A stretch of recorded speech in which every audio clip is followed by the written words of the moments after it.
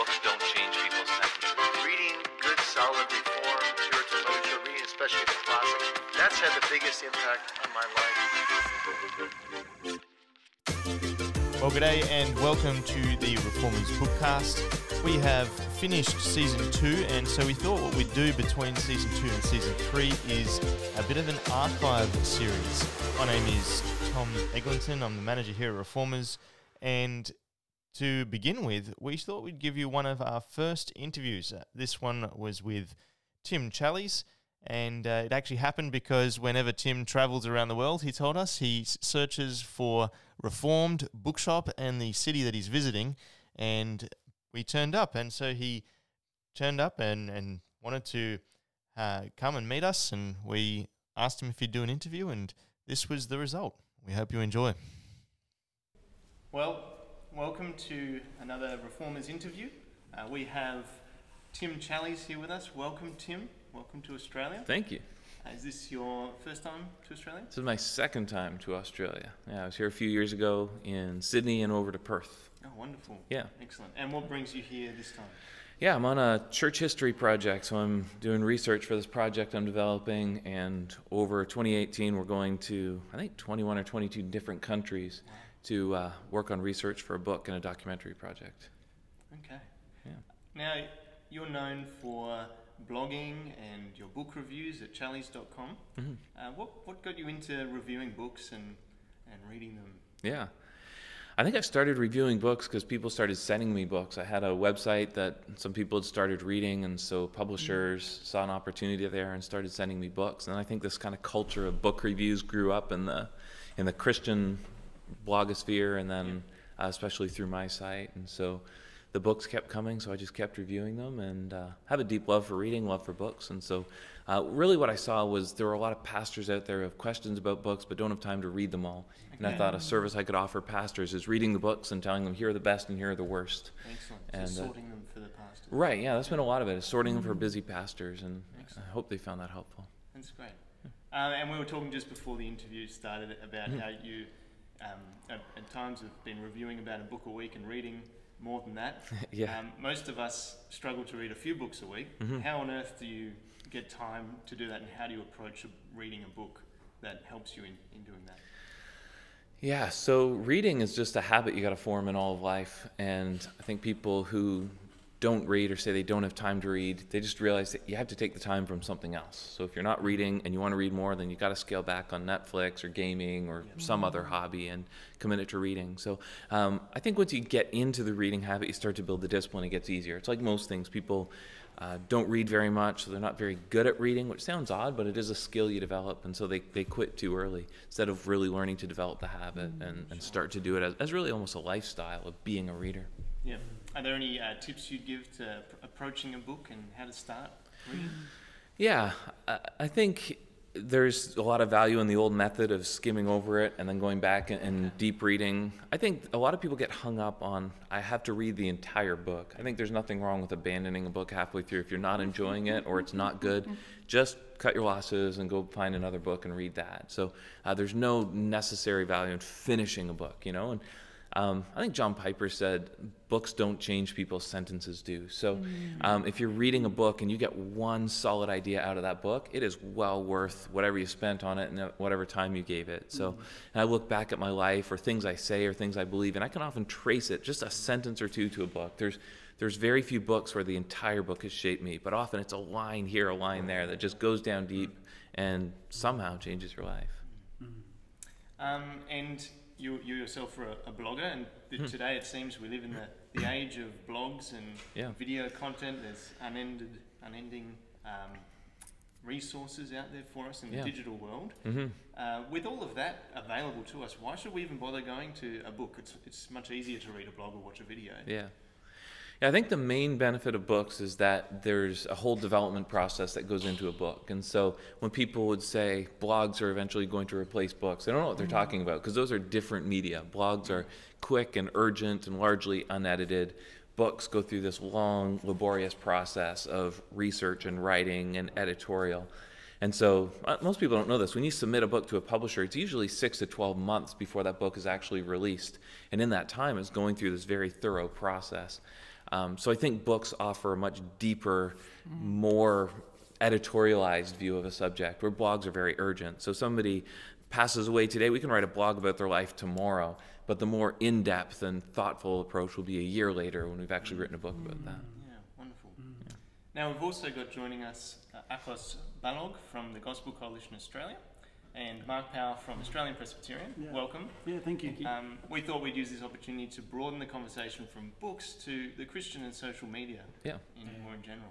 Yeah, so there was one book which you'd written on this very topic, The Next Story, which I must say I thought was fantastic. Good. I love your line before about Piper, that it's not books that change you, but sentences. And I found there are just a multitude of sentences in this Good. book that I just, it really went down deep, so thank you. Good, It's yeah. excellent. I wanted to ask you particularly, one thing I found really intriguing was the history of communication and media and how that shapes us and changes our identity.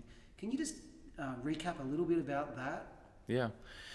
Yeah, well, we just as human beings are in some ways a product of our technologies. Our technologies form us.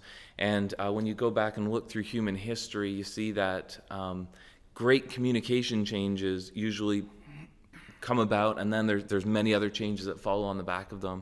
And so you can really trace human history by these changes in modes of communication. So you go back to the printing press, you go back to the telegraph, you go back even to the Roman road system, which was in its own strange way a communication system.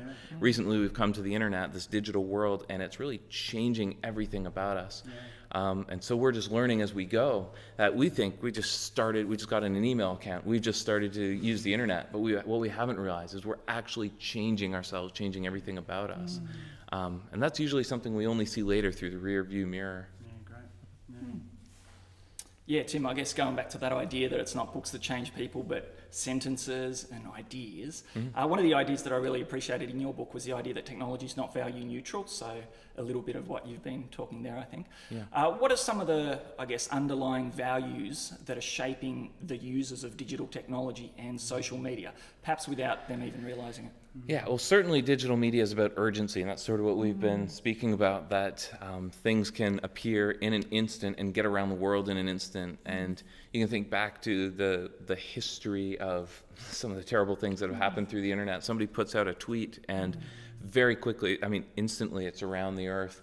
And so really the internet values that urgency. Somebody was speaking to me earlier about, I used to blog, but then Facebook came along. Well, blogging values some level of thoughtfulness because it's associated with your name and you know it's going to kind of live on at your blog. Facebook values urgency because that's gone. Once you post that content there, you're probably never going to see it again. So again, there's a lot of urgency in the digital world that is making us live faster paced lives, but I think also just reducing the amount of thought and time we ponder things before we release them to the earth. To the rest of the world. So I think when you go, I love to read the Puritans, and the Puritans had this way of taking a big idea and then shortening it to a quick sentence. And so they were tweeting in their own way long before Twitter. But you read Matthew Henry and you see he's got a paragraph and then he's got that sentence, and that sentence is gold. But that sentence just didn't happen. He had to put tons of time into taking that idea, boiling it down to one small thing. I don't think we're doing that today. We're just being urgent. We're not being thoughtful. What are some of the, you talk in your book too about the idols in our hearts, and that it sort of fuels our addiction, that I must keep scrolling, through. Yeah. Can you talk a little bit about about that tension and that dynamic? Yeah. Well, I think if you look at technology and the history of technology through a Christian lens, we see that technology is very closely related to idolatry. Our technologies have a way of feeding our idolatries. And so if I really make an idol out of popularity, I love to be popular, I love to be well known and well thought of, well then our technology is very, very able and willing to help further that idolatry. And we can see that usually in other people. We can see how technology furthers their idolatry. But of course, it's also true that technology furthers noble purposes. So if we're truly about, we really want to see God's word go out. We really want to see people encouraged. Technology is willing to help us with that as well. And on that note, I love Gospel Coalition Australia. It's one of the sites I follow, read it every day. And I think it's a great example of using technology to reach out to a country, a defined group of people. We want to reach them. And technology is wonderful at doing that. It's not value neutral, But on the other hand, it can always be harnessed, almost always harnessed for really good purposes. But we just have to have an awareness that those bad things can seep in as well. So we just got to be mindful of that. Yeah, sure. So I think you've sort of answered my next question, but what are some of the attitudes, or what should be the overall attitude that Christians should have when approaching digital technology and social media? What should be our approach? Well, I think inevitability on one level, which is this is the world we live in. So you speak to some parents who are saying, well, I don't let my kids do this, I don't let my kids do that. Part of our parenting now is teaching our kids to use these things well. We get 18, 19 short years with our kids, and then they're gone. By the time our kids are gone, we ought to have really trained and mentored them in how to use these things. Our kids have to be media savvy in some level. They have to be able to use these things without completely falling apart as soon as they're out of our purview. So I think that's a very important thing that a lot of people overlook. And then I think, again, that sense of urgency, reducing that sense of urgency. There's very little you need to say right now. For every tweet you write, delete 9 out of 10 of them, and you'll be a better person. The world will be better for it. Just be aware that face-to-face communication is still better. As good as email is, as good as FaceTime is, as good as Twitter, all these things, they're all blessings. They're all good. But there's something about face-to-face, the big promise of the gospel. We get to be face-to-face with Jesus Christ. We love the Bible. We're longing for the day we can be face-to-face, right? That's no knock on the Bible. That's just an acknowledgement that being face-to-face is better. That's what we long for. And I think we've got to realize that's true of our digital communications as well. It's still better to be together. There's this fantastic chapter you have in the book about distraction. And I think you even mentioned an example of you're in church and there's a lady singing a song and she's on Twitter or she's on social media. What do you think that's doing to us spiritually can you talk about that dynamic when we come to worship? When I first wrote the book, we were just I think the iPad had just kind of come along, and so we were looking at that as a Bible replacement. And at the time, people were writing articles saying, take your paper Bible to church. That's very, very important. Today, that's irrelevant. I mean, you look around, especially young people, nobody's got a printed Bible anymore. It's just media goes on, technology goes on. But the beauty of the Bible is it was a single-function device. You'd be reading your Bible and it would never buzz and a little notification about Facebook or something pop up in your Bible. It did one thing. Worst thing, you'd flip to the end and see maps, and kind of lose yourself in that. But it was a one-function device and it did it well. Our phones are equally good at showing us the Bible, and I love reading the Bible on my iPad, using my software for it. But I've got to be aware there's a lot else. It's not a single-function device. It's an almost infinitely functional device. And so those functions are all competing with one another. And our technology has advanced, but not to the point yet where I can now make my iPad do just one thing. So if I'm using it for all these different purposes, I need to be careful that when I want to use it for worship, when I want to use it for Bible reading, I'm committing it to just that one thing. And that's a very difficult thing to do. I think lots of us can say we've been interrupted in our prayer or in our scripture reading by that very device we're using to help us pray or help us read scripture. You also mentioned skimming. That whole idea of when you're looking at a digital screen, it's just so easy to right. What is your thoughts about? I know Akos and I were talking about this before, about coming to church with a digital phone or iPad compared to, say, a paper book. Is there anything lost by not having that hard copy? Yeah. So I think a working definition of technology is everything that was invented after I was born, right? So, I mean, we would say the iPad is technology, but the book is technology too. Jesus never used a book. And, the early church fathers, they didn't use books. This is a new piece of technology too. We look at the book as being the perfect technology. And since it predated us, we kind of assume it has always existed. In fact, when we think of the Bible, that's what we think of as 2 pieces of leather with pages between them.